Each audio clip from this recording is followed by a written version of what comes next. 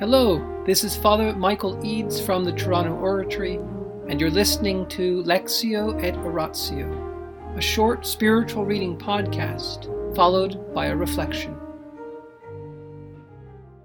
The Introduction to Devout Life by St. Francis de Sales, Book 1, Chapter 7, The Second Purification from All Sinful Affections. All the children of Israel went forth from the land of Egypt, but not all went forth heartily. And so when wandering in the desert, some of them sighed after the leeks and onions, the flesh pots of Egypt. Even so, there are penitents who forsake sin, yet without forsaking their sinful affections. That is to say, they intend to sin no more, but it goes sorely against them to abstain from the pleasures of sin. They formally renounce and forsake sinful acts, but they turn back, many a fond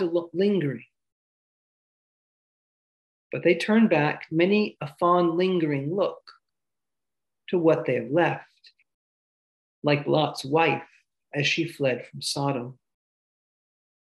They are like a sick man who abstains from eating melon when the doctor says it would kill him, but who all the while longs for it, talks about it, bargains when he may have it, would at least just like to sniff the perfume, and thinks those who are free to eat of it very fortunate.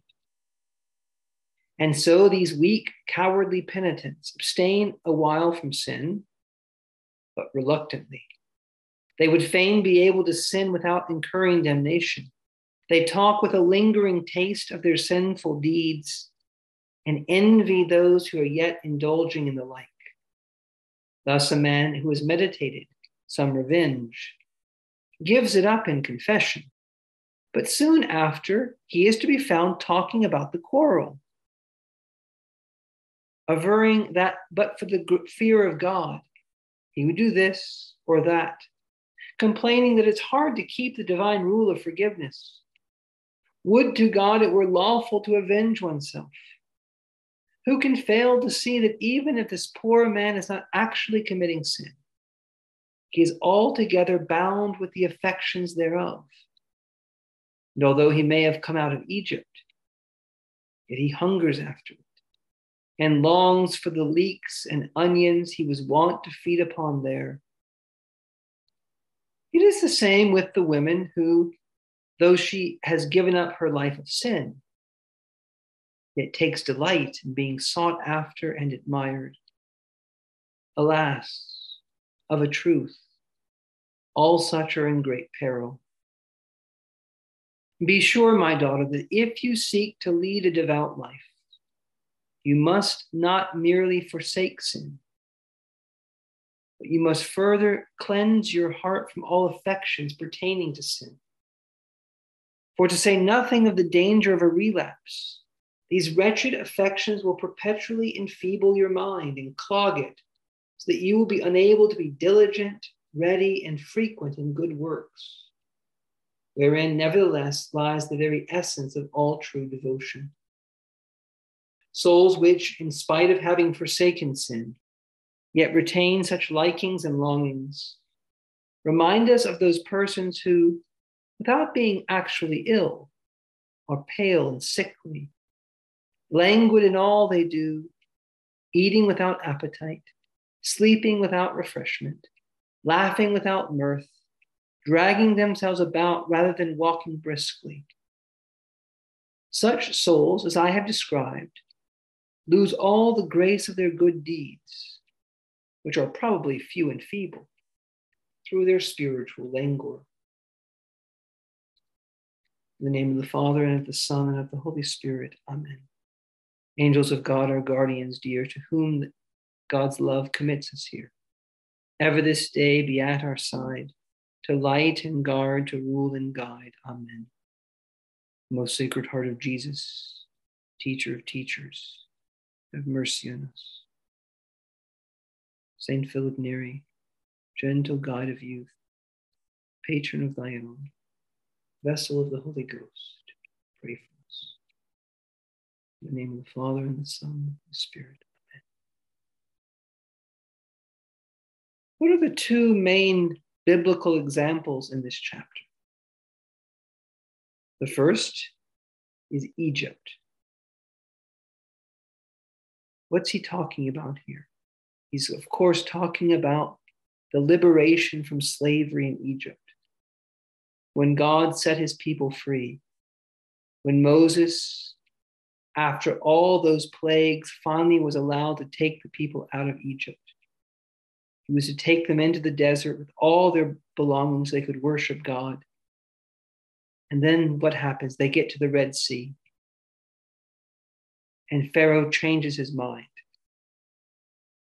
and comes after them with all his horses, all his chariots, his charioteers, and the people get terrified.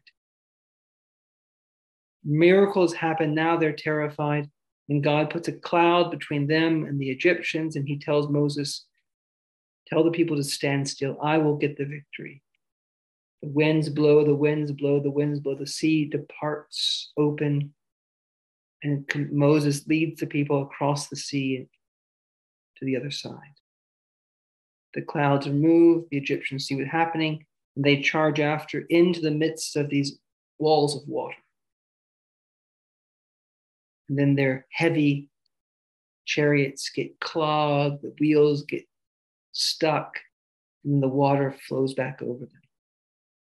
And there the people of Israel are on the other side, and they see their enemies, the people that had terribly enslaved them, brutally hurt them, killed all their children, washing up on the shore. And they begin to sing. They're truly set free. And of course, this is like baptism, right? Where this whole story is a metaphor for baptism, in which we are in the slavery of sin. We are under the slavery of not physical Pharaoh, but the devil. We are set free by going through the water. We have to go into the waters of baptism, and all our enemies are wiped away. We get to the freedom of the other side. But then what happens? And this is what this whole chapter is about. The people began to complain. What do they say they want? They want the onions and the leeks. I mean, they were in terrible conditions in slavery. And yet, there were some pleasures they missed, and they began to long to go back to slavery. And this is exactly what happens after we're converted, after we're baptized, after we make the general confession, which we have a second baptism, as it were, with tears. Our sins are washed away, either in the waters of baptism or the tears of penance. And yet we're like those people. That's us, wanting to go back, thinking what it was like to be in that situation, that relationship, those kind of things. And our heart is still attached. No sinful acts, yes, but we want to go back. And this is what he calls the sinful affections. Those inclinations, those desires for your old way of life, the life of slavery to sin, it still grips us. And that's what he's talking about in this chapter and the next chapter, about how to purify us of that. Because otherwise, we're not going to live the devout life. The devout life is a life where we don't want to go back to sin. That was a terrible life. There were some things that were good, but on the whole, we were the slaves of our emotions. We were the slaves of sin. Jesus Christ has set us free. We're living a life of friendship with him. And this is way better.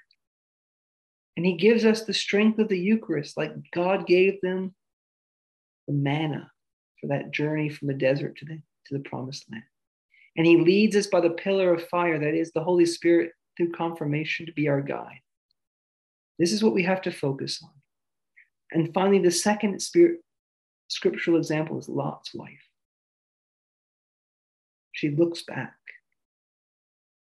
God told him, don't look back. Go forward, press forward. And so we too must be very careful about wasting time looking back. Yes, memories will come. Yes, things will happen. Sometimes someone will try to come back into our life, or we'll be tempted, oh, just go see what it's like. No, do not do that. Go forward. Go forward with the strength that God gives us. Go forward in the strength of our baptism. Go forward in the strength of the confession we've made. And above all, we go forward with the Eucharist. Let the dead bury their dead. God is calling us to something higher, something more wonderful. Hallelujah. In the name of the Father, and the Son, and the Holy Spirit. Amen.